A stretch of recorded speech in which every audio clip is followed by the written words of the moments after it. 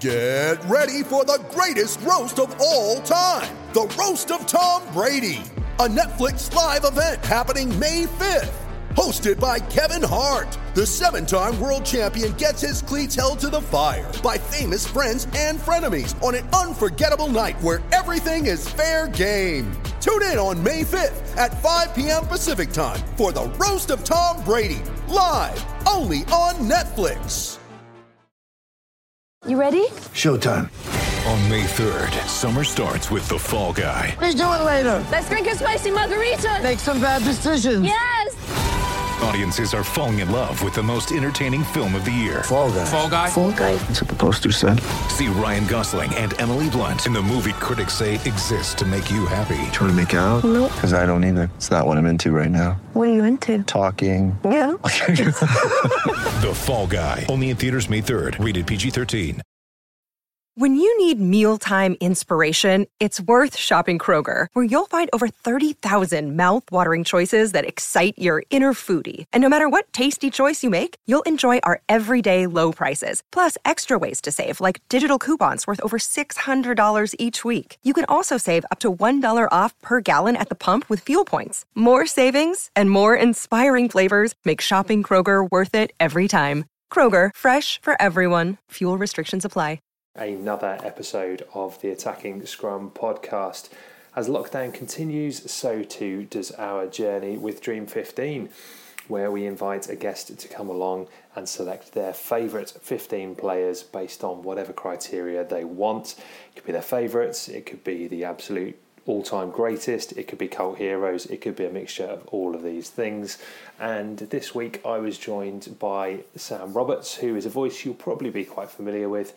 There's a lot of commentary for the likes of BT and Channel 5 particularly on the English rugby, so on the Premiership. And he's also a rugby writer, writes for the likes of Rugby World and also for the Rugby Paper. And alongside all of that, he's a big Wales rugby fan, despite being born and growing up in England. And we spoke about all of these things and the players who made it into his side, which again is a real mixture, and some fantastic stories and some fantastic characters within there as well. So hopefully you'll really enjoy this one. Hopefully we've got some great ones lined up for you in the future weeks too. So looking forward to recording those. And of course, a big thanks as always to our sponsors at So Coffee Trades. If you want to get your hands on some great quality coffee, you can do that by going to socoffeetrades.co.uk. Right, sit back, relax and enjoy another episode of Dream 15 by the Attacking Scrum.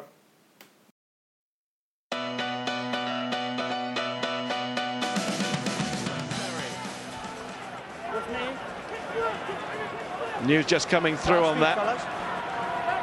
Perry injured in the first half, remember. This is O'Driscoll! He's gone through! Oh, he's going! O'Driscoll for the post! Brian O'Driscoll! Oh, you beauty! That is incredible! Welcome to another episode of Dream 15 by the Attacking Scrum. I'm delighted to say that my guest this evening is Sam Roberts, who you will of course know from his commentaries on the Aviva Premiership, or the Gallagher Premiership as we are now. And it's going to be an interesting one, this, Sam, because you're used to calling things with a very unbiased hat on, but now you've got that removed. You've got the opportunity to voice your opinion and leave the professional broadcasting thing to one side. Well, thank you, Jed. Thank you for having me on. Hello to all the Attacking Scrum listeners. Yes, this was absolutely hellish for me to try and put together. I found myself, as you say, trying to be fair to everyone. And in this sort of thing, you can't be, can you? You can't be. And I then had to sort of piece it all together. I had to be honest and say, when I close my eyes, who do I see in that shirt? And that's kind of what I went with. And I think maybe what you're after. It's exactly what we're after. But it's been amazing, actually, the guests we've had on and how seriously people have taken it. You know, we had James Hook talking to us about, you know, how he didn't want to pick any Welsh players because he didn't want to have to deliver the message to them, but they wouldn't be in there. You know, as if they'd be bothered. You know, as if Shane Williams would be gutted that he didn't make James Hook's Dream 15. Well, I hope some of the people on my list are hanging on my every word, I have to say. I'm sure they are, and yeah, there's going to be some difficult conversation. But like Graham Henry on the 2001 Lions, you might have players banging at the door asking an explanation as to why they're not in the side. Yeah, absolutely. Well, look, we're really, really excited to hear who makes it into your team. We're going to start, as we always do, with loose head prop. But actually, before we do that, obviously we're familiar with your work as a broadcaster, as a writer. But what about as a rugby fan? Tell us a bit about kind of, I guess, as you were growing up, did you watch a lot of rugby? Where did you watch that? Who were those players you admired as you kind of first got into the sport? Yeah, I mean, rugby, as for many people, is something that is sort of handed down, isn't it? Really, it often is not something that you find on your own. It is something that sort of brings a family round to television. It brings a family out on a Sunday morning. I grew up as the son of a Welshman who had set up home in England, as far east as Milton Keynes. I was actually born in Newport Pagnell, which is just outside Milton Keynes, and ended up growing up in Bedford, which was not too far away. But he passed down. His family is originally from Morriston in Swansea, and we would go back there for obviously all the best Welsh things like funerals. We would go back there on a pretty regular occurrence, see family, and there was no two ways about it. I was made to understand about my Welshness and my heritage. My mum actually is sort of half Welsh. She had an English mother and a Welsh father as well, and so that was very much part of where I am and what I came from. I mean, I grew up in England. I grew up in a middle-class, leafy sort of home county suburb, as far away from any sort of working-class Welsh roots that I possibly could lay my hand to. And so, it is a little incongruous that I am there, and it certainly does frustrate some people that I meet, because obviously, to listen to me and to hear from me, you'd think I was English all over, but unfortunately, these things, they stay with you. And I sort of grew up in the 1980s and the early 1990s, having to support Wales. Now, anyone who would have supported Wales through the 1980s and the early 1990s will have known that was not an easy task. That was not easy. That was not straightforward. There was something that you had to do out of honour and love and sort of a devotion, and it sort of stays with you. A funny story, I'm born in Newport Pagnell, and my wife, who I met at the age of 16 and have known obviously for a great deal of time, we have this running joke about me being Welsh, and she sort of said, "No, you're English," and I say, "No, I'm Welsh," and the more it goes on, especially around sort of February, March time, it really flares up. But I was born in a place called Newport Pagnell. Now, about 10 years ago, I sent my passport off to get renewed. And I had to go down to Petty France down in London, because, as with many people, I'm sure you're late when you sort of send off your passport. And I had to go down there and filled out the forms and sent it over and gave them an exorbitant amount of cash to sort of rush this passport through. When I got the passport back, my place of birth had not been recorded properly. It had gone from Newport Pagnell to Newport.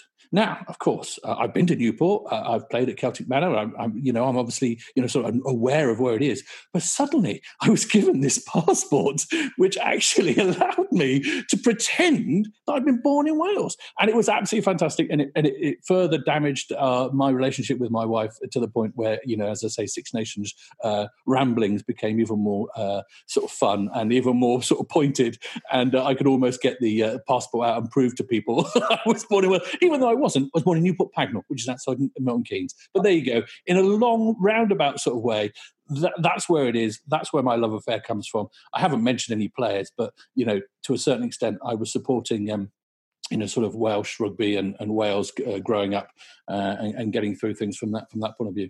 I imagine that must have been a hangover from the 90s there, when passports were turning up from Brett Sinkinson and Shane Howarth, and I think that's it. They must have thought, the money spinner's back. We can just write Newport on it. It'll do for the World Rugby governing body. It was a massive mistake, but well, it wasn't a massive mistake. It was a very small mistake, but it made me laugh a great deal. But growing up, I played at a club. My first game of rugby was for Olney Rugby Club, which is a fantastic mini and junior rugby club, just sort of in the town of Olney, just outside Milton Keynes.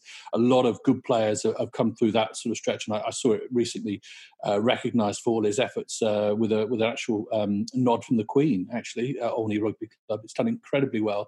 I started playing sort of junior rugby through there, and then I was fortunate enough. My mum and dad had done well enough in life to send me to a good school over in Bedford, and we ended up moving back in Bedford.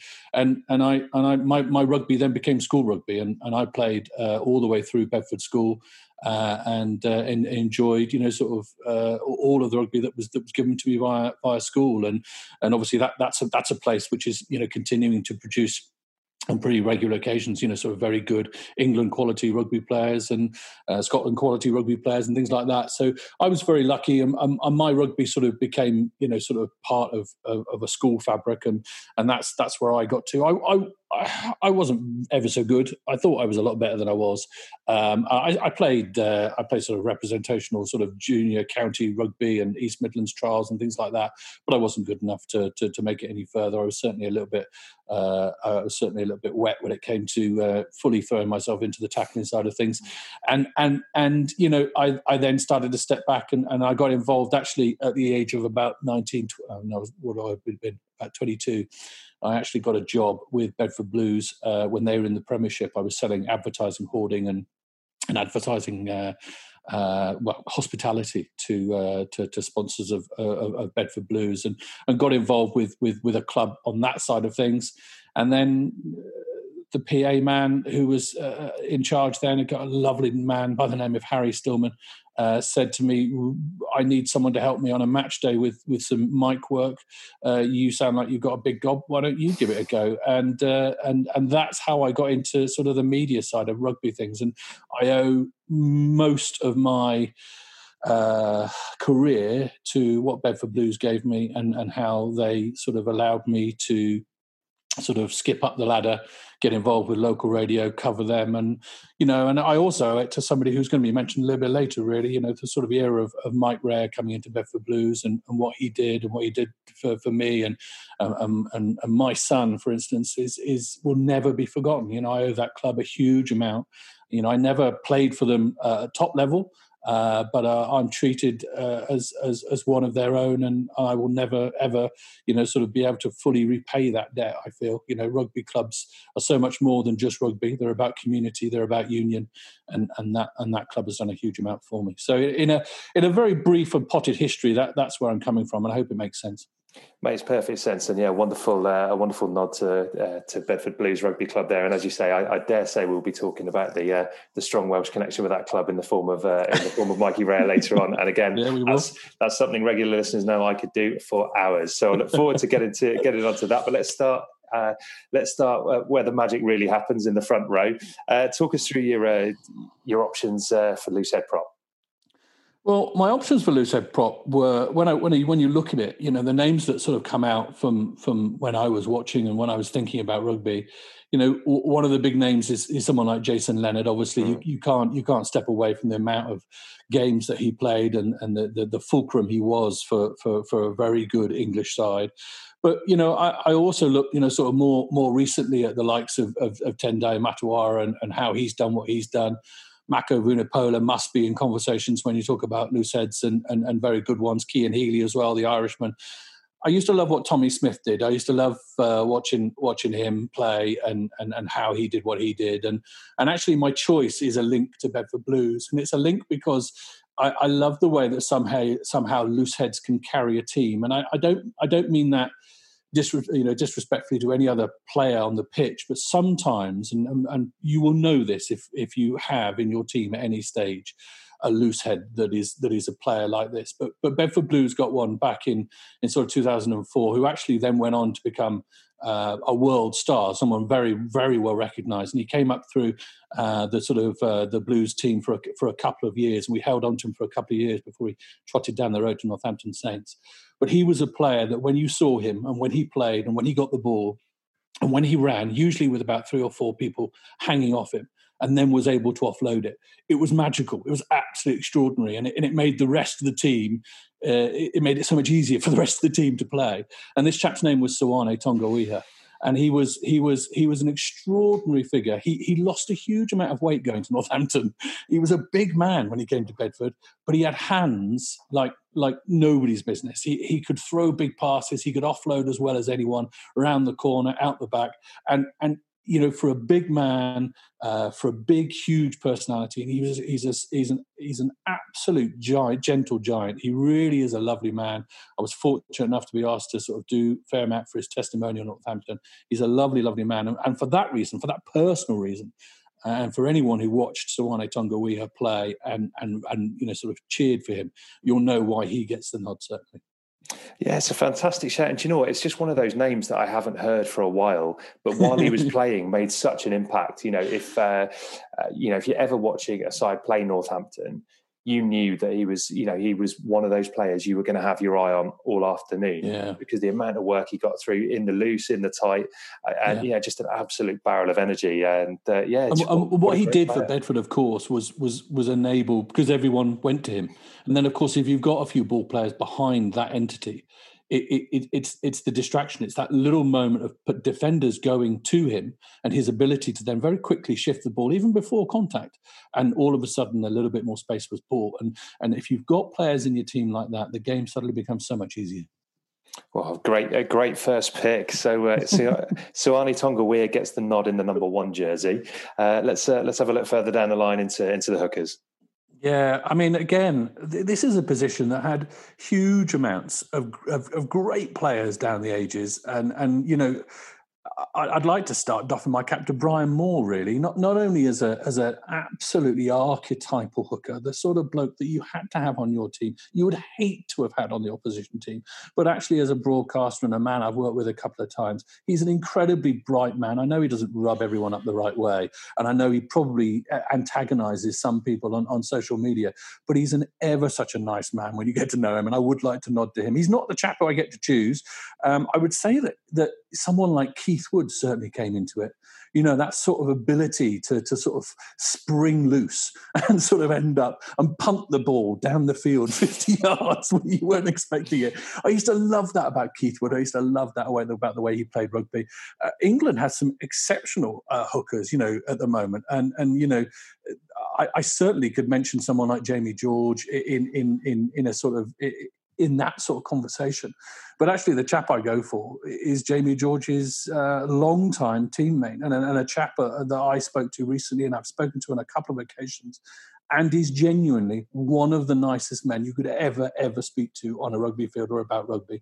And that's Schalk Brits. He was an absolutely extraordinary human being on the field, but it actually pales into his insignificance the way he was off the field. I mean, I could tell you a story about Schalk Brits. I will do. I was lucky enough to be taking the plane back from Newcastle. I'd covered Saracens versus Newcastle up in Newcastle, and I'd had to get the plane up there because I was a late replacement for somebody who couldn't make the job. And I actually travelled up on the plane.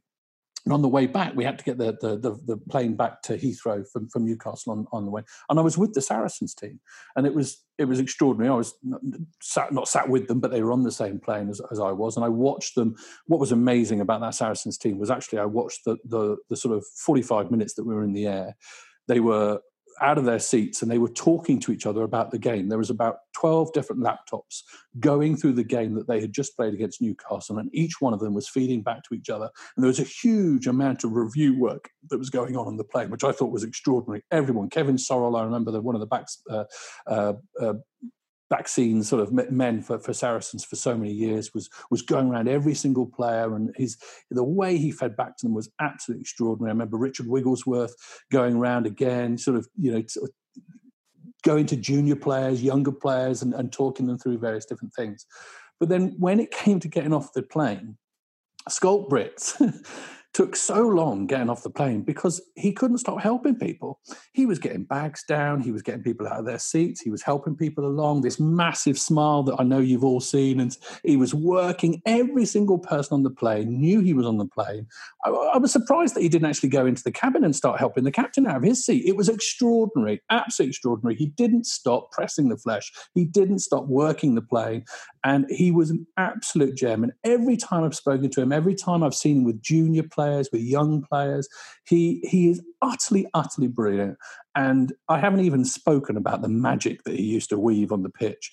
And because I don't need to, because if you've ever seen Schalk Brits play, you see these conversations break out on social media, there is such a huge amount of love for the way that he played the game. He was such an athlete, such a ball player, and he just seemed to love the game. And for me, there is only one person that gets the nod at number 2, and that is Schalk Brits. That's an absolutely superb choice, and I think that might be the second time he's been selected by someone for this, and I can't remember who it was who selected him first time. I think it might have been Hook actually, and we mentioned there that I was really pleased that he got a cameo in the winning World Cup side, and you get the feeling and that's backed up by everything you've just said there. As much as anything, the energy and the enthusiasm he must bring to a dressing room must be a huge help to any side he's in. Absolutely. I think that was, he spoke to me recently about Saracens, and obviously there was a tinge of sadness about how it all played out. But my goodness, he talked so clearly and so well about what that club had done for him and the way that he tried to repay it. And when we talk about rugby and we talk about players, that is the one thing that every player wants is reciprocal process from a club, a way that a club works for them and a way that they can work for the club, and that's how it works the best. And Schalk Brits was an absolute joy, and he kept on going. I asked him if he was retired, and there was just the smallest glint in his eyes as if to say, maybe not. And that he could still probably keep going at however old he is at the moment. But wonderful player, and I'm absolutely delighted to have him in my team. I was going to say, I'm sure there is a side somewhere around the world that could benefit from having Schalk Brits in it. Huge, absolutely. But luckily for you, at this moment in time, it's your Dream 15. So Schalk Brits will be in the front row alongside Tawani Tonga-Weir, right, completing that trio at tight head prop. Now, I haven't really talked about my relationship with England because I've sort of talked about how I'm a Wales fan. I'm a very unusual Wales fan in so much as I don't mind seeing England do well. When Wales play England, I want Wales to win. There's no question about it. I'm fervently Welsh when the two collide. But I don't hate England like some Wales fans do. And so perhaps through this run-through, you will see I do have a soft spot for England and English players. And to a certain extent, I do want to sort of mention two people. One is Dan Cole, who, again, I was lucky enough to spend some time with at Bedford Blues. He came on loan from Leicester Tigers back in about 2005, 2006 with 3 other players. And he had an absolutely wonderful couple of seasons at Bedford Blues. And I really like him, and I really like his sense of humour. It's very dry. It's very funny. He's a real character in the game. And the other one who I think is going to be an absolute world star is Kyle Sinclair. Now, I perhaps don't think that he has quite the same approach to the game as Dan Cole, but he's a different sort of player, different sort of entity altogether, and I think he is going to be very good. And actually, he's not dissimilar to the person I've actually picked. I could mention Ty Furlong. I could mention Carl Heyman. When I was thinking about great looseheads, I was thinking about that man and the way that he came in, and he was part of that sort of Toulon French side that was a real dynasty, wasn't he? He was one of the first men into that Toulon side, and I remember thinking he was a hell of a player. But actually, I've gone for another New Zealander, and again, a guy who I've been fortunate enough to meet, and a guy who is so funny and so clever, and again has great hands, great ability. He was much loved at Ulster. He was so vociferously supported at Gloucester. and is now really enjoying himself at Bristol, and that is John Afoa. I think he is a wonderful tight head, a wonderful exponent of all the different parts, incredibly well valued by everyone he plays with, and that probably tells you just how good an individual he is. So for me, number 3 shirt goes to John Afoa. It's very interesting actually seeing the way that this side take. I completely agree with all those points you've made about John Afoa, by the way. But it's also interesting because, when you pick a side like this, because it's completely fictional, you can just pick 15 heroes of yours or whatever. But there seems to be a nice balance to this. You've gone for an incredibly mobile front row, but the one that will also give you. A good degree of security at set piece as well. I think a lot of thought has gone into this, Sam, and I appreciate that. Let's see if there's going to be some grunt coming from behind the front row as well. Who are the locks you've been looking at? I've actually picked 2 locks who aren't terribly tall, and I say that when I looked at that, I thought, well, those guys aren't terribly tall. But for me, one's an incredibly personal choice, and then one is arguably and statistically one of the greatest rugby players ever. And so he for me had to go in. There are so many choices. And again, you could go all the way back to the likes of Willie John McBride. You could look at cornerstones like Martin Johnson and Paul O'Connell. Certainly, the South African duo. If I was picking a duo from the same team, you'd struggle to go past Matfield and Botha as a sort of duo, as a sort of double act. Nowadays, I can't forget John Eales, can you really? He used to kick at goal. That was the extraordinary thing that you look at it nowadays. He not only was an extraordinary specimen as a second row, he used to be able to kick goals as well. He was an absolutely brilliant individual. And nowadays, when you look at modern day second rows, which have changed slightly, the likes of Maro Itoje and James Ryan, I think they'll be British and Irish Lions second rows for a wee while. So absolutely brilliant. But the actual guys I've gone for, and the one that I've gone for that you'll all know, is Brad Thorn. And you look at Brad Thorn's statistics, and you look at the way that he has done what he's done, achieved both codes of the game. When he turned up at Leinster, he won there as well. An extraordinary exponent for New Zealand. Everywhere he's gone and played for, he's been absolutely brilliant. And the comments that you get about Brad Thorn are absolutely extraordinary. So I would definitely go with him. Hang on a second. I've got a little girl in here who's decided to come in and play the guitar. So excuse me while I'll get her out of here. Hang on a second, I'll come back. She's leaving. I was hoping we could have had a little sing-song there. We could have had a sing-song. I'll see you in a bit. All right. Thank you. Bye-bye. I hope she hasn't learned any rugby drinking songs just yet. So Not just yet. We'll see. So, yeah, Brad Thorn for me, I feel is probably the best sort of second row exponent across, all sort of elements of what he's done and where he's done it. And the other one is another New Zealander, a guy who played for Samoa, but a man who has an extraordinary story. And I was lucky enough to get involved with him via Bedford Blues. He played for Bay of Plenty and won, sort of New Zealand honours down there with them, and was basically heading towards the end of his career at the age of 31 when a call came to bring him to Northampton Saints for a couple of seasons just to fill in and sort of basically beat people up in the colours of Northampton Saints. And he came over and did a fantastic job for that. And then Bedford Blues got hold of him at the age of 33, and he was only supposed to play for another couple of years. And I don't know of another physical specimen. He went on to play 10 more seasons for Bedford Blues until the age of 43, in the second row, in the back row.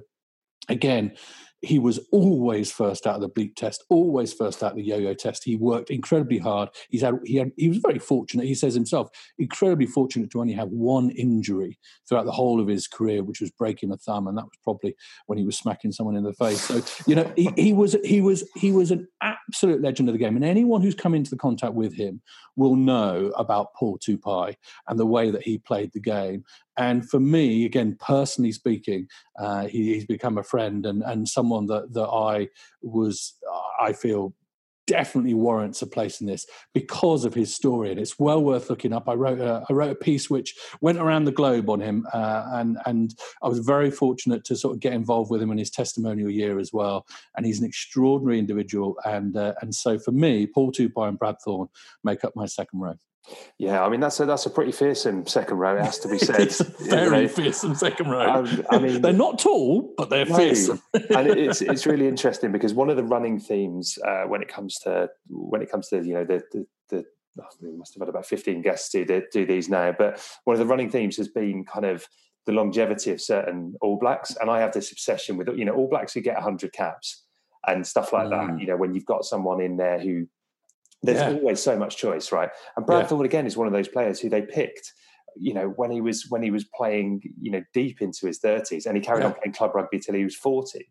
That says something about just how an impressive a specimen he is, and and as a competitor to have done it league, done it union, and it takes so much discipline to stay as fit and as well as you need to be to play top flight rugby. And people perhaps don't realise just how much work you have to do every single minute of every single day. Because it's not just out in the paddock, it's not just in the gym, it's every single moment of every single day where you have to look after yourself and you have to, eat well, drink well, think well.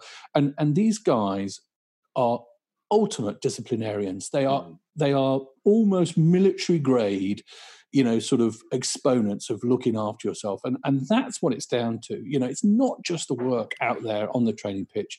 It's when no one's watching. And that's the key for me. And to have managed to have found a second row who has more longevity than Brad Thorn is something impressive, because Paul Tupai played for close to 30 years. An absurd amount of time. We worked it out. I mean, he had 25 years worth of basically top flight games. His first top flight game back in New Zealand against some very scary individuals in, the Ranfurly Shield was at about the age of 19. And he was still trotting out at the age of 44. And that is 25 years. And that's 25 years, not stood out in the wing. That's 25 years at the coalface, in amongst it, with boots and fists flying, and as I say, the fact that he only broke his thumb is extraordinary, and I do look up on it. I mean, the coaches that he had to win the Bay of Plenty were Schmidt and Vern Cotter. Wow. And when Bay of Plenty won it, they were coaching him, and I got to speak to Vern Cotter about him, and he said, "There's just no one like him." And when Vern Cotter says there's no one like him, you go, "Oh, right, okay, well, you'd know." So he was, and as I say, then to turn up. Who was the back row chap in front of Northampton, in charge of Northampton Saints? He was a Scottish guy. Budge Pountney. Now, he was a player, and he asked Paul Tupai over literally to bring some ballast and some nastiness to that Northampton Saints side, and Tupai was just that. I mean, there's a wonderful picture if you look it up of Paul Tupai with Danny Grucock of all people by the scruff of the neck. Talking of nastiness, yeah, exactly. And when you search through it, you realise this was a policeman. This was a warden of incredible sort of know-how and ability. And yeah, he could probably tell you some pretty nasty stories, but he came through them. Every single battle he came through, and he stood tall, and without question of doubt, even my personal connection aside, I think Paul Tupai needs a mention anyway. Oh, it's fantastic. And of course his son Connor is kind of coming through the ranks at Northampton as well, which is an interesting thing at Northampton. I love looking at their backline sometimes, and you've got Tupai and Malander and Slightholme all in there, all in there, and it just reminds me of watching and Grayson, watching rugby, and Grayson, yeah, of course, reminds me of watching rugby as a youngster myself. So it's there's something I really like about that. Well, there's a school, Northampton Grammar School for Boys, which was onto a good thing, because it basically allowed all of that Northampton Saints side, that very successful Northampton Saints side, to basically have all their boys come through the school, and we locally would sometimes go over and play NSB and get absolutely annihilated because of the quality that they had. They just had this production line of genes coming through that were able to produce and the names that you, as you say, the names that you sort of would see, go, hang on a second, is your dad? Yeah, my dad's. Oh, right, okay, fair enough. No wonder you can play. So yeah, I mean, it's a production line. It certainly is. Fantastic. Right, moving on to the back row. Does Budge Pountney feature in here? No, he doesn't, and because there's such a quality, such an amount of quality in the back row, I found this absolutely impossible. At 6, there are some exceptionally good players. I want to mention Dan Lydiate because he for me, when Wales were good, really, really good, as in should have really won the World Cup, and things didn't quite work out for them because of dear old Sam and Alan Rollin. I think Dan Lydiate would certainly get a mention. Jerome Kano, Schalk Burger, Peter O'Mahony. There are so many good sixes around sort of over the last sort of 5-10 years that you could mention. And I'm ashamed that I can't even sort of list them all. There's so many good sixes. Gorgodza as well, that incredible beast out there from the East, absolutely extraordinary. But the chap who gets it is an Englishman, and he's an Englishman who. It wasn't just the way he played the game; it was his demeanour and the fact that he never ever shot his mouth off. He just always got on with things. And for me, the best number 6 ever is Richard Hill. He was extraordinary for England in a period where they were absolutely brilliant. He was not heralded like some others. He was not talked about like some others. He certainly didn't talk about himself like some others. But he was the man. He was the glue that stuck that England team together. He was the man who turned up at every single place that you wanted him to turn up in. A bit like my number 7, actually. I'll talk about turning up. And for me, Richard Hill embodies everything that's good about a blind side, and for me, he gets the nod. Do you know, when you were talking earlier about Wales fans who are, particularly noisy and boisterous and kind of anti-England rugby team, well, I would fall into that. I would fall into that bracket. However, It's testament to players like Richard Hill, and actually Neil Back was another for me, that even when they were playing, I couldn't help but have nothing but admiration. Whereas players like Delali, I knew how brilliant he was, but you didn't like him. Couldn't help but get under my skin. And Johnson, likewise, it drove me mad. But you can't hate whatever shirt they're in. No, you couldn't. It was impossible because his work was just so unfussy that it was all the work that you wanted someone in your team to do. And also you got the pleasure of seeing him do it in the Red of the Lions as well, and do it incredibly on 2. Well, actually, he was on 3 tours, but particularly in '97 and '01, he was utterly superb. And that moment where he was, I can't remember the Australian's name, who elbows him in the second test in 2001. Oh yeah, that was the turning point for me. It was at that point that things really just started to creak. So yeah, wonderful pick. I think I definitely, and on the open side to complement that, I mean, again, look at 7s down the years. My first ever 7. I said about closing your eyes. When I see a 7 shirt, I see it actually in sort of Barbar's colours, and I see the very strange flashing image of Jean-Pierre Rive, and I see this wonderful blonde hair, and for me that kind of embodies the difference between 6 and 7. 7 was just more conspicuous. 6 did it undercover, and 7 did exactly the same job, but just out in the open.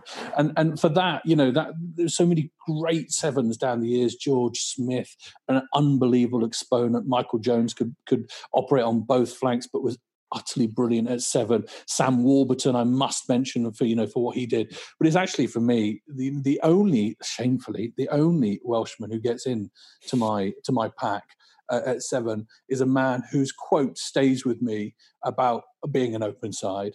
And it is something along the lines, I may be paraphrasing, in a move, if I touch the ball 5 times, we score. If I touch the ball 6 times, I score.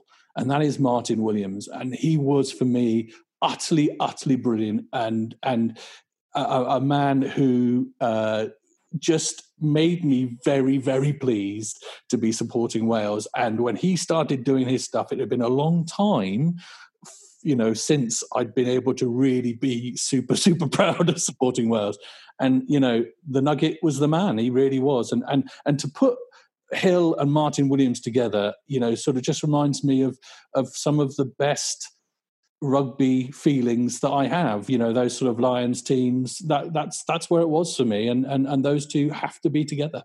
I would love to see as well the kind of real vintage Hill circa 01 to 03 and Williams circa 05 would just be the absolute dream, because I feel like when Williams was at his best it was for later Lions tours, and when Hill was at his best, it was in those previous slightly ones. earlier, So to see them play together in their pomp would be an absolute dream, and properly complement each other as well. I'm looking forward to seeing who the 8 is, by the way.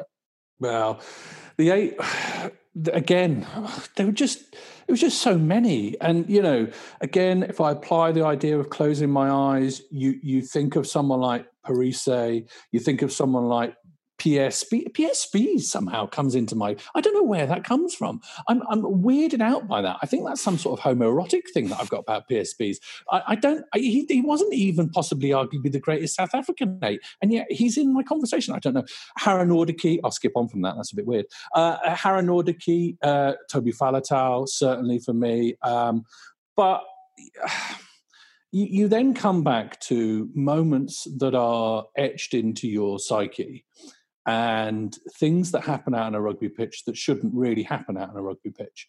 And what I mean by that is when players do something, I talked about Keith Wood punting the ball down the field, but you know where I'm going with this. I'm guessing Zinzan. Yeah, when a player, kicks a goal like that, which there's absolutely no reason to do it. It is. You just suddenly go, I love you. And that was Zinzan Brooke. And not only was he obviously brilliant at being a number 8, but obviously the ball skills and the qualities that he had were quite extraordinary. And then the sheer chutzpah to give it a go as well, I just loved it. It was magical. And when I close my eyes and when I think about number 8s, Zinzan Brooke is never too far away from sort of my memory. And for that, and just the fact of saying Richard Hill, Martin Williams and Zinzan Brooke in the same back row, it has to complete it. You could make an argument for other people, but for me, Zinzan Brooke gets the nod. We just to build on that point about seeing Zinzan Brooke, do things that you wouldn't expect from a number 8. We had the former Neath and Ospreys and Newport fly half Sean Connor on at the start of the series, and he early on in his career went off on loan to Harlequins when Zinzan was there, and Sean was practicing restarts. And Zinzan came over and he said, "I'll handle this," and he took over the actual kicking of the restarts, not getting the forwards in position, but he was like, "I'll handle the restarts because that's how good I am." And that kind of says it all about Zinzan to me. Yeah, absolutely. A wonderful. There's few people that you can use the word icon about, but he was definitely an icon, a rugby icon for me. Absolutely. Well, a fantastic pack, and I look forward to seeing who will be joining them in the backs, and we'll be doing that after this very, very short break.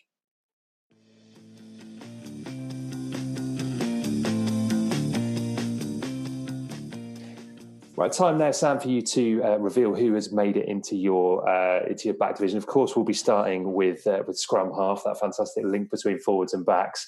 But before we do that, you've recently, with your Rugby World hat on, been speaking to arguably the greatest of them all. Tell us a little bit about the podcast you've recorded with Sir Gareth Edwards. Yeah, I mean, there's no spoiler here. I mean, he gets my nod as number 9. Although there are some incredibly good 9s out there, and I'll probably list them all. But that I have to say was a little bit of a career highlight. I mean, I grew up as I mentioned in the podcast, with a VHS tape of the 1973 Barbarians versus All Blacks game. I must have watched it, sort of pretty much every day before school, and knew pretty much every blade of grass there was on that day, and it was such an affirming part of my rugby sort of education, and to sort of talk to Sir Gareth Edwards, and not only talk to him, but also talk him through that game and talk to him about the personalities, about the people, about the way that he did it, and to hear some absolutely wonderful sort of bits of information of the fact that they all walked to the game on the morning. And I just love this idea that they sort of put their bags on their back and tottered out out of the hotel and sort of walked to Cardiff Arms Park. And I thought, well, of course you did.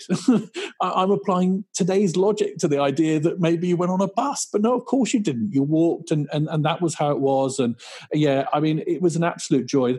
I mean, that podcast series is more than just that interview with Sir Gareth Edwards. I mean, I've been lucky enough to speak to some absolutely brilliant characters, and I don't want to advertise one podcast on another, but certainly if you are interested in hearing about, just from one player, about one particular game and the way they thought about it, we've got modern people on there like Tom Curry, and as I say, I've spoken recently to a few more modern players, but we go back in time a little bit, with certain people, and it just games that stand out, moments that stand out. Talking about to James Simpson Daniel about skinning Jonah Lomu and how he wished he perhaps hadn't done it at one stage. It was absolutely fantastic, and I do recommend it. It's an interesting one. It's slightly different. It's more of a radio program than a podcast, but yeah, it's slightly different. But yeah, Sir Gareth Edwards was the cherry on top of the cake. He definitely gets in there as number 9. I could mention, sort of Jost van der Vestes, and you could mention people like Gus Pichot, purely for what they did for their individual countries and how they did it. When I was going through the list, I was suddenly reminded just how lucky South Africa are at the moment to have basically arguably three of the very best scrum halves at the moment, in Faf de Klerk, Cobus Reinach and Francois Huard, amongst others. I mean, they've got others in there as well. They've got a real good roster.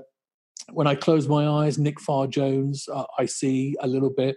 But how can you possibly, sort of ignore Sir Gareth Edwards, what he did, how he did it, how he played the game? I understand from people who played with him and watched him do with him, he was years ahead of his time as far as the way that he disciplined himself, the way that he conditioned himself, the way that he wanted to play the game and train, and for that reason, and the fact that he's a lovely man, he definitely gets the nod at 9. I can't imagine that you're going to disagree with me. No, I'm not going to disagree with you at all. I'm not going to disagree with you at all. But all I would add to that is that I thoroughly enjoyed listening to those podcasts. So it's by no means an advertisement. Anyone who loves the rugby, I'm sure will enjoy them as much as we did. So yeah, do make sure you check them out. Right, I mean, I feel like you could pick anyone at 10 to play alongside Gareth Edwards, but I get the feeling it's not going to be a kicking 10. Yeah, well, he could kick, but it's when I look at this back line, I think, yeah, I've got no option to kick the ball out. I've just got to run it from everywhere, basically. But, that's the way we love the game, isn't it? And that's the way the game should be played. Yes, I know to a certain extent there is a definite idea about placing the ball in the right place and playing from the right areas of the field. And, of course, a good kicking 10 can do that for you. But you'll be glad to hear there was a huge amount more Welshmen in my pack line than there was in my forward pack. And it doesn't go too far from here, really. I have an affinity with Danny Cipriani, and he should get a mention because he's an extraordinary player. He's an extraordinary bloke. Very, very precious talent, Danny Cipriani. And the way he plays what he sees is extraordinary. He genuinely does live right on the edge on a rugby field, and he uses every single one of his senses to try and play. And I love Danny Cipriani's vulnerability. And it seems a strange thing to talk about vulnerability with rugby players, but he is a vulnerable man. And you've got to love that. You to be a good 10, I think, you kind of got to give the opposition a sniff, and you've got to make them think as though they can get one over on you. And Cipriani's that. And the reason he's able to do some of the things that he does is because he commits people into thinking that they can undo him, and he will then do something extraordinary. And so for me, Danny Cipriani is wonderful, wonderful to watch. Again, Australian, Michael Lynagh, I thought he was a brilliant individual. You've got to mention Phil Bennett for not tackling, really. I mean, I built my game on Phil Bennett's game. I remember how we had another Barbars VHS, and I watched a game between Fiji and the Barbars where Phil Bennett ran sideways to avoid tackling Fijians. And I thought, well, that seems like a good idea to do. I built my game on that idea. So he definitely gets a mention. But the guy that I would play at number 10, without a shadow of a doubt, when you look at what he did, and again, this is a reference to both codes, but what he did, what he was able to do, the joy that he brought to a Welsh team that was short on joyful opportunities at the time that he was playing, is the sole reason everyone in red fell in love with him, and it's Jonathan Davies. He was an utterly gifted player, and one that I wish that I could watch in perpetuity. I really do wish that you could just get Jonathan Davies playing the game forever, because he was a joy, an utter joy to watch. Well, this is the third week in the row, actually. No! No, well, actually, no, I tell a lie. He wasn't picked last week. Rupert Moon opted not to pick him and went for Colin Stevens, who, again, is a mercurial talent for Netley. But, yeah, the week before Phil Davies did go for him, I think with him being his brother-in-law as well. Yeah, he perhaps felt like he had to. But you know what? It's testament to, if anyone who spent any time watching Jonathan Davies play, and there's no real need to say in his prime, because there was only that one season where he came back afterwards where he was perhaps a little, a little off his best. And even then he was still a fantastic player. And the speed, the ball skills, the ability to kind of go over and do it at both codes with well, I say with ease, that says like it, he wasn't putting the effort in off the pitch. He made it look easy. He made it look easy. That's exactly it. Yeah, and a joy to watch. And the speed as well, service. The service from Gareth Edwards to him. Can you imagine giving him a bit of space? Utterly brilliant, absolutely fantastic. And of course, he was a fine, distributor of the ball as well. He could do it all, and he could kick, and he had that part of the game of him. For me, absolutely brilliant. And how can you not have a Welsh 9 and 10 in this dream team that I'm creating? I would be banned, wouldn't I, if I didn't have that? That's a wonderful combination. Right, let us go to the wing now. Let's see who the contenders for the number 11 jersey were. There weren't any. There is only one name for this, and he, again, for me, makes me feel a bit emotional when I watch him, because there were so many times that he delivered. There were so many times that he did things and was able to do things. And for me, my major memory of this chap is not to do with him scoring a try, and yet he scored so many tries. But my major memory of this chap is a pass that he threw against England back inside to Stephen Jones in the Rugby World Cup. And it was so joyous and so full of trust and knowledge of somebody being there. And there was so much impishness to it. There was so much about his game that it sort of encapsulated. And that's what I think of when I think of a number 11. And I think of somebody, working off right-hand passes and being able to exploit space and being able to do things, that there isn't any choice. I mean, there are some incredible wingers out there, and I'm probably ignoring the chance to put in, and shamefully, I don't put Jonah Lomu in my side, despite the fact that he changed the game. But I don't put him in the side because of my love for the game. But Shane Williams was utterly brilliant, and whenever I refer to him as Ickle Shane, because he was just that. In a land of giants, he was big, but he was small, and that for me does it. And do you know the pass I'm talking about? I know exactly the pass. I've watched it a million times on YouTube, and I remember it happening at the time. And I remember it happening at the time, and it was a move, and it was a moment that lifted my heart like few others on an international rugby pitch. And he scored some incredible try. I remember him scoring that last minute try against Scotland. in the Six Nations that was coming, and we broke their hearts. He scored some incredible tries. That one in particular was. Do you know what? There's too many brilliant ones to choose from. Yeah. But yeah, I was in the stadium that day in 2010 against Scotland, and having watched phase after phase of us breaking down this 13-man Scotland side, at that point, I turned to my brother and I went, "Drop goal." And just a shame was going. And fortunately, I still feel privileged to have been in the stadium just to hear the reaction. But I didn't actually see it as he dived over. No. But which is a small regret. But yeah, I mean, you've mentioned it there. This whole series has been about the players who bring you joy, and it's hard to think of many who have brought more people joy than Shane Williams. Yeah, and my back three is ridiculously light. I mean, my back three is so small that it would never stand the test. Yeah, you put it out. I mean, people perhaps would say, "Yeah, I can see why you come to that," but you've got to have some ballast. You'd have to have centres that were about 6'5" and 23 stone each to work with this back three to allow you to have this sort of lightweight back three. And I haven't got that in my centres, so I don't know. Maybe there's something wrong with me. Maybe I need sort of talking to about how you put a rugby side together. But my back three is all about pace, space, and there's nothing more electrifying than seeing somebody, beaten and using footwork and speed of thought and speed of movement to create some opportunity for themselves. And my back three is all about that. Fantastic. Well, I tell you what, let's hold back on the back three for the time being and find out who these not so giant centres are as well. Let's go for inside centre first. Well, inside centre again is a very personal choice, and it's a personal choice because he has a wonderful story attached to it, and it just gives me a chance to talk to you about the story. And it's one of strange redemption, and then coupled with the fact that I can also throw in the idea of women's lingerie as well.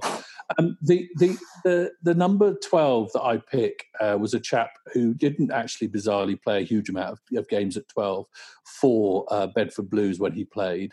He played more at 10 or 13. He plays a huge amount of 12 at the moment now. He's probably settled into that a little bit.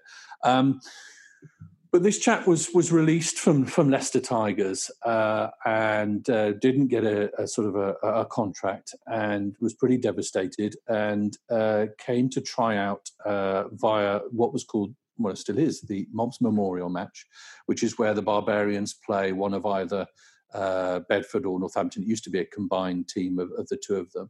And he played for the Barbarians against Bedford Blues, against Mike Reyes' Bedford Blues. And he played, and he played awfully. He didn't play very well at all.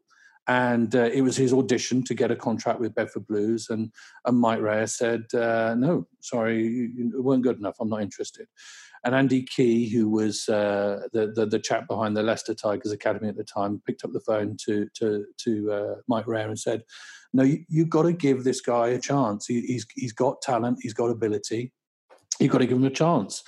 And Mike looked at his roster, looked at the amount that he had in his bank account, as it were, to spend on players, and said, "Okay, well, I'll offer him this. That's what I can give him. I can give him that." And he was last in the hutch, as it were. And when it came to sponsoring players, Bedford Blues had just started this idea, which is pretty prevalent at most clubs nowadays, of allocating a local business to sponsor a player, and when that player scores, the business gets mentioned over the tannoy, and sort of 3,000, 4,000 people, however many are in the ground, 2,000, whatever it is, you sort of hear the sponsorship association with that player. You're only allowed to say it when they score, and so sort of the wingers and the fullback and the sort of perhaps the back row forwards who profit from rolling mauls, go first, and then everyone else goes through. And there was a local businesswoman called, I don't actually know her full name, forgive me, but the business was called Amanda Jane Lingerie.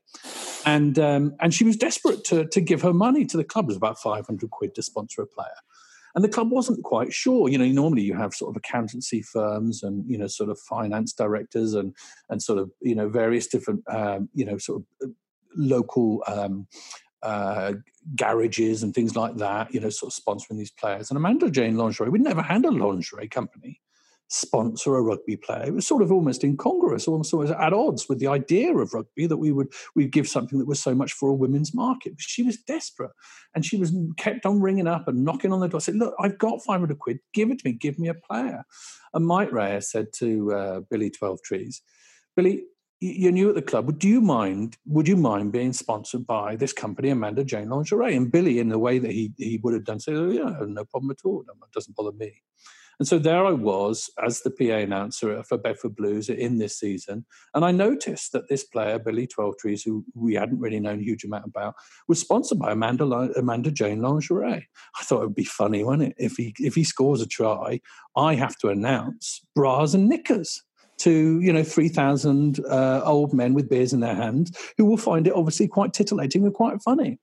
The first game that Billy Twelvetrees played in, he scored 4 tries. And the love affair with Billy Twelvetrees and knickers and bras started then. And he went on to have an incredible season where he scored more points than he knew what to do with. At one point, he was taking conversions for Bedford, and over on the far left-hand touchline, he was attempting a conversion against a team in the championship, and on his run-up, the ball fell over. He picked it up and slotted the drop goal from the left-hand touchline. And this was a person who we basically said no to. And lo and behold, he had the best season for Bedford Blues. Bedford had an incredible season, played some absolutely electric rugby under Mike Raya, arguably one of his best seasons ever. And Billy Twelvetrees got picked up by Leicester. And picked up back by Leicester. There wasn't a loan agreement. He was out of contract by Leicester. He went to Bedford, played, and Leicester bought him back again. And he then went on to Leicester, played against that wonderful game against the Ospreys, got into the England side, got into the British and Irish Lions squad as well, and went on to do what he did. And it's a tale of redemption. It's a tale of somehow that rugby can give you moments where if you look at the right opportunity and if you take it, it can bounce you back into where you want to be. And I think it's an absolutely extraordinary story. And for me, when I wrote about Billy Twelvetrees, he was the first man I ever wrote about really properly. My piece that I wrote for Bedford Blues got stolen by the rugby paper and put in their paper as a double-page spread and attributed to someone else, and I'm still angry with them about it. But that is why Billy Twelvetrees gets my nod, not necessarily because he's the greatest 12 that ever played the game. He's a very, very good 12, an exceptionally gifted ball player, someone who I've spoken to a number of occasions. He does struggle mentally with the side of the game. He beats himself up more than anyone else I've ever met. I put him in the side, A, to tell him that I think he was a great player and hopefully it helps his self-esteem, and B, for that story, that moment of redemption and that story, that way that shows you that rugby can do things for you and bras and knickers and all that. I think that's fun. I was going to say, yeah, not to mention what he must have done to the local economy and. She was delighted, absolutely delighted. I like to think you kind of working your way through various different items in those 4 tries as well. By the time the 4th one's gone, we're into stockings and suspenders and God knows what. But can you imagine? That would have been a brilliant idea. Absolutely fantastic. Awesome. Billy Twelvetrees at 12 and a fantastic story to go with it. What about outside centre? Again, not much choice really. Again, one moment in an outside centre shirt that really is emblazoned on my memory. I could have mentioned Jeremy Guscott, who I thought was glorious to watch, absolute prince among centres. Philippe Sella as well. A big part of growing up was watching him do what he did for France and that French side that used to run in tries from its own 22. Modern day, I think there's a lot of contention around great 13s. And if I can just be sort of focused on England and English rugby for anyone who's focusing on that, there's a lot of ideas as to how England will play their centres. There's one centre who is absolutely brilliant for me at 13. He looks as though he's fallen out of favour, and that's Jonathan Joseph. He is an absolutely brilliant 13. He really is everything that you would want in a 13. Great defender, great ball player, amazing distributor, fantastic hands, and obviously can glide around people like they're not really there. But for me, the best 13 is all down to a moment for the Lions, and weaving his way through Australia and into my heart was Brian O'Driscoll, and for that reason alone, he gets it and will never have it taken off him. He is, for me, the best 13 the Northern Hemisphere has certainly ever seen, if not the world. And I think, for me, Brian O'Driscoll must get the 13 shirt. I mean, when it comes to talking about great 13s of recent years, he is, well, no, he will go down as an all-time great. There's no denying it. But concentrating on that moment in particular, that try against Australia, and I watched it back again. I think Sky were re-showing some of these games, and I saw the clip on social media and listened to it again.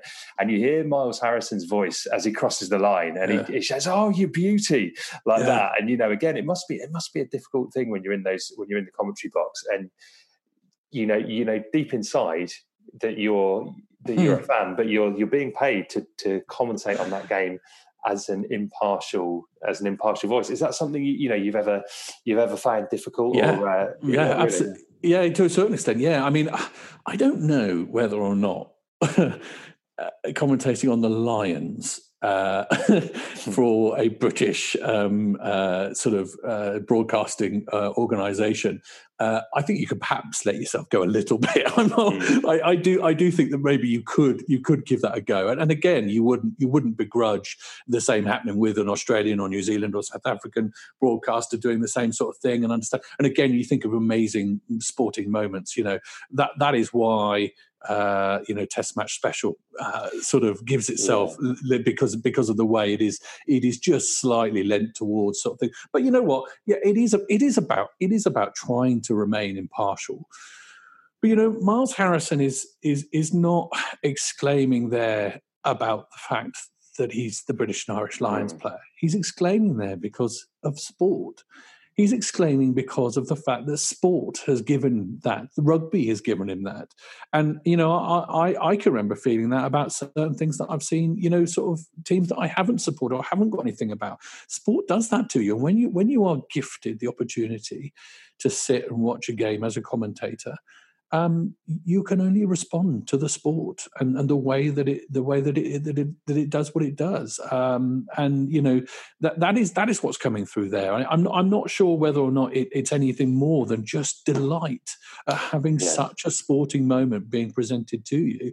But personally speaking, and I've had a few nightmares where I've called players, sort of nicknames, which is horrendous, and I hate doing it. But I'm good friends with a chap called Will Chudley, and every time I speak to him on the phone, and we know each other's families and things like that, I call him Chuds, and unfortunately I refer to him as Chuds on a commentary match, which still makes me wince inside. I hated it, but that's the way the brain works, and sometimes it throws out things, and you've got to be careful. You've got to be conscious of it. You are supposed to be impartial, but we're there because we love the sport, and when sport throws up great moments, I'm not surprised that you get carried away with it. Do you know what? I think you've hit the nail on the head there, and it was in no way meant as a criticism of Miles Harrison. No, I know it wasn't. You felt like it's he's just he is experiencing the joy that everyone is experiencing at that moment. And you touched on a couple of examples in cricket there, and there's a few times that I can think of that the cricket commentary has really. The commentary is added to the occasion, and I think back to that Ashes series of 2005 and Richie Benaud at Edgbaston when Kasparovich is caught behind, and and he's watching it. He just says Jones, Kasparovich, Bowden, and it's just he just says three words, but the emotion is all there. And again, that's his side losing, but he doesn't let it get in the way. And Ian Smith on the World Cup last year, the sheer the professionalism to be able to never resorted to sour grapes of at no point was he saying, how can we not have won this because this isn't fair. He was just commenting on the emotion of it. But that's because he's a cricket fan first. And I don't mean that to disparage your point, because I get why you're saying it and I understand it. But us commentators, we're fans of the sport. And when the sport, doesn't matter who's playing, it doesn't matter who it is, if the sport serves up something as incredible as that, you can't help but be joyous about it. And I defy Ian Smith to genuinely say that he wasn't joyous, not because he's a New Zealander, but joyous because he'd been part of something which was, that touched everyone and reached into everyone's sporting being. And I think that is what really sort of drives it, and that's what makes sport so incredible. And over the last few months when we haven't had sport, you really get to feel that, and you really get to know that so much more. And it's a really interesting thing, when we've had it taken away from us, and we've had this sort of feeling of emptiness. And I know that I felt, the way I felt, not only obviously because everything else is happening in the world, but because sport has been taken away from us. It plays such an important role. It really does. I don't want to get my soapbox, but it does. You're absolutely right. And do you know what? To bring it back to Brian O'Driscoll, he's brought more moments like that to fans of his sides than many. Yeah, than arguably than any, really. Yeah, and when you look at moments like that Brian O'Driscoll did, even Australians, they will say that they will watch that and they will hold their hands up and say that was a great moment. And if you can get Australians doing that, then it must be good. Fantastic stuff. Right, let's see who completes this side. And you've promised us some diminutive back three players. Let's start with the 14th. Yeah. Well, because Jonah Lomu should be in any side, because Jonah Lomu was an incredible human being who changed the sport beyond recognition and brought such a new way of thinking about it. And he was a genius. He should be in this. He's not in my side. I'm sorry. I'm really sorry, but he's not in my side. And the reason he's not in my side is because of someone called Christian Cullen. And Christian Cullen was a man who you could watch run for forever. You could watch him sprint. I don't know what it was about his gait, and I don't know what it was about the way he moved across the field, but every time he did it, you were mesmerized. And I don't know whether it's to do with a rhythm or a beat or something that connected inside of your prefrontal cortex or something that happened. Christian Cullen was mesmeric, and he, whenever he touched the ball, and I'm very sad, I sometimes just go on and I type into YouTube Christian Cullen highlights. I sometimes go on and do that just when I'm feeling low about rugby. You go and watch him run with the ball, especially in that oversized shirt that he used to wear, which used to tag him down by about 2 miles an hour. I would have thought he would have been a lot faster if he'd been wearing a sail. He is absolutely extraordinary, and I loved what he did. I love watching people nowadays like Johnny May, mainly because no one knows what Johnny May is going to do. He's an incredible. He's a nutcase, and I love watching Johnny May do what he does. I love watching David Campese do what he did. I loved. Again, you close your eyes, you think about people. There was a chap called Simon Gagan. Remember him in the Irish? Yeah, he was a guy who seemed to look as though anyone could give it a go. And if you had enough belief and enough talent, give it a go, get over the line. And that was fantastic. And, Christian Cullen was 5-star. I can't think of a metaphor really to do justice to Christian Cullen. And he perhaps could have got in at 15, but the reason he's on the wing is because there's another absolute genius at 15 at running, and I've got Shane Williams, I've got Christian Cullen, and I've got a 15 which is even as good, and you think, wow. They may not have been terribly good under high ball. No, Christian Cullen was good under high balls. I mean, they weren't big, but my word, they were extraordinary. And this back three, Shane Williams and Christian Cullen, and this fullback that I've got, unbelievable. Well, he's going to have to be good to be shunting Christian Cullen out to the wing. So I'm intrigued to see who you've gone for. Well, when I think about 15s, again, I'm drawn to people who run with the ball. Many people would say 15 is about being safe and secure and last line of defence and big boot and clearing your lines and all those things. Rubbish. I just think you get an extra opportunity to try and find a hole in the fence, and for that reason, names like Matthew Morgan do come into the reckoning, because he just was a chap who was able to find things and find holes and find space, and absolute joyous to watch. Nick Abendanon Nico Bendenon was a guy who ran like Christian Cullen. He has a similar sort of gait, a similar sort of ability, and he was wonderful to watch. I can't pass up the chance to talk about Serge Blanco as well. Obviously, you talk about the 73 side. JPR was an extraordinary fullback, but he was a different entity, and I can't get away from this idea of running and scoring fullbacks. Modern day Premiership, you look at someone like Charles Piutau, you look at Talusa Veanu, again, people who were able to create something almost out of nothing.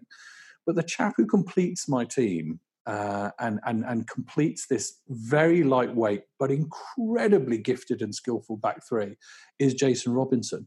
And when he came onto the side and when he started to put his foot down and accelerate through gaps, there was nothing quite like it. And although I watched the 2003 World Cup with a slight feeling of not wanting to sort of fully join in, you couldn't. Jason Robinson was one of the players, a bit like Richard Hill. He was one of the players who made you think, I can warm to this English side, and for him, to do what he did and play the game that he played, for me, he gets in my side. Billy Wiz rounds off the 15 perfectly for me. He is the guy that I would put in there, and go and play, boys. That's what I'd say to this lot. Go and play. Go chuck the ball around. There's no need to tell them anything else. And I'll tell you what, with that pack, I think they're going to be having plenty of ball come their way as well. So Jason Robinson completes the side. Just to recap, then in the pack we've got Siani Tonga-Weah, Schalk Brits, John Afoa, Brad Thorne, Paul Tupai, Richard Hill, Martin Williams, and Zambrook. In the backs, Gareth Edwards, Jonathan Davies, Shane Williams, Billy Twelvetrees, Brian O'Driscoll, Christian Cullen, and Jason Robinson. Right, all that remains is a few final questions then, Sam. So you do get to choose a captain out of this lot, and my God, there's a few outstanding candidates in there. There are. I don't think you probably need a captain, do you? I mean, they all head in the same direction. They all know what they're going to do. You look at that pack, you'd have trouble sort of resting it off people like Zinzambrook and Brad Thorne, wouldn't you? Really? But you've got to give it to the grandfather of the whole operation. You've got to give it to the fulcrum. You've got to give it to the man who did more for the game than perhaps anyone else, and that is Sir Gareth Edwards. So yeah, definitely him. So Gareth will skipper the side. You also get to choose the opposition. Which side from history would you like to set this team out against? That's a very difficult question. I don't really know the answer. I mean, the Welshman in me would say I'd love them to take on the sort of England 2003 side, mainly just to see whether or not they could beat them and shut Sir Clive Woodward up. But I perhaps would like to see them take on that side, or indeed. You go back to sides. Maybe you'd like to see them take on the 73 Barbarians as well, and see how that came about. Different eras, different ideas, different people, but it would be fascinating to watch. It certainly would, and I love the thought of If you go for the 73 Barbarians, I love the thought of either Gareth Edwards playing on both sides, or better still, Chico Hopkins getting the call up and having to pull on the Barbars shirt because you've bagged Sir Gareth for your side. Yeah, I like that. Let's go to that. Right then, you also get to choose the kit that this side would wear. Is there obviously you've mentioned your strong affiliation to Bedford Blues. Is there any other colours that you'd like to see them in? No, I don't think so. As I say, that club has given me a huge amount, and the president of the club, another Welshman called Gareth Davis, who is a dear friend of mine. He was kit man and president of Bedford Blues for.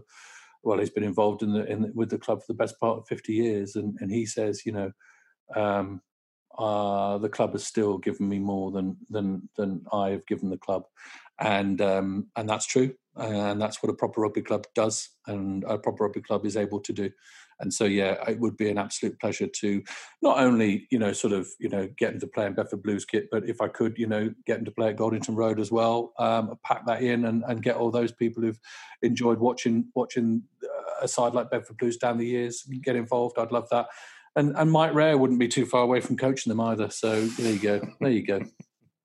That's a wonderful a wonderful way to finish. So yeah, we'll get the temporary stands down and make the capacity at Goldington Road as big as we possibly can. Sam, it's been an absolute joy. Thank you very much for joining us on the Attacking Scrum.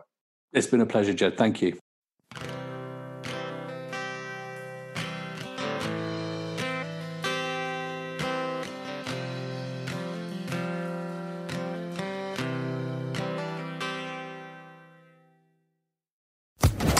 Social Podcast Network.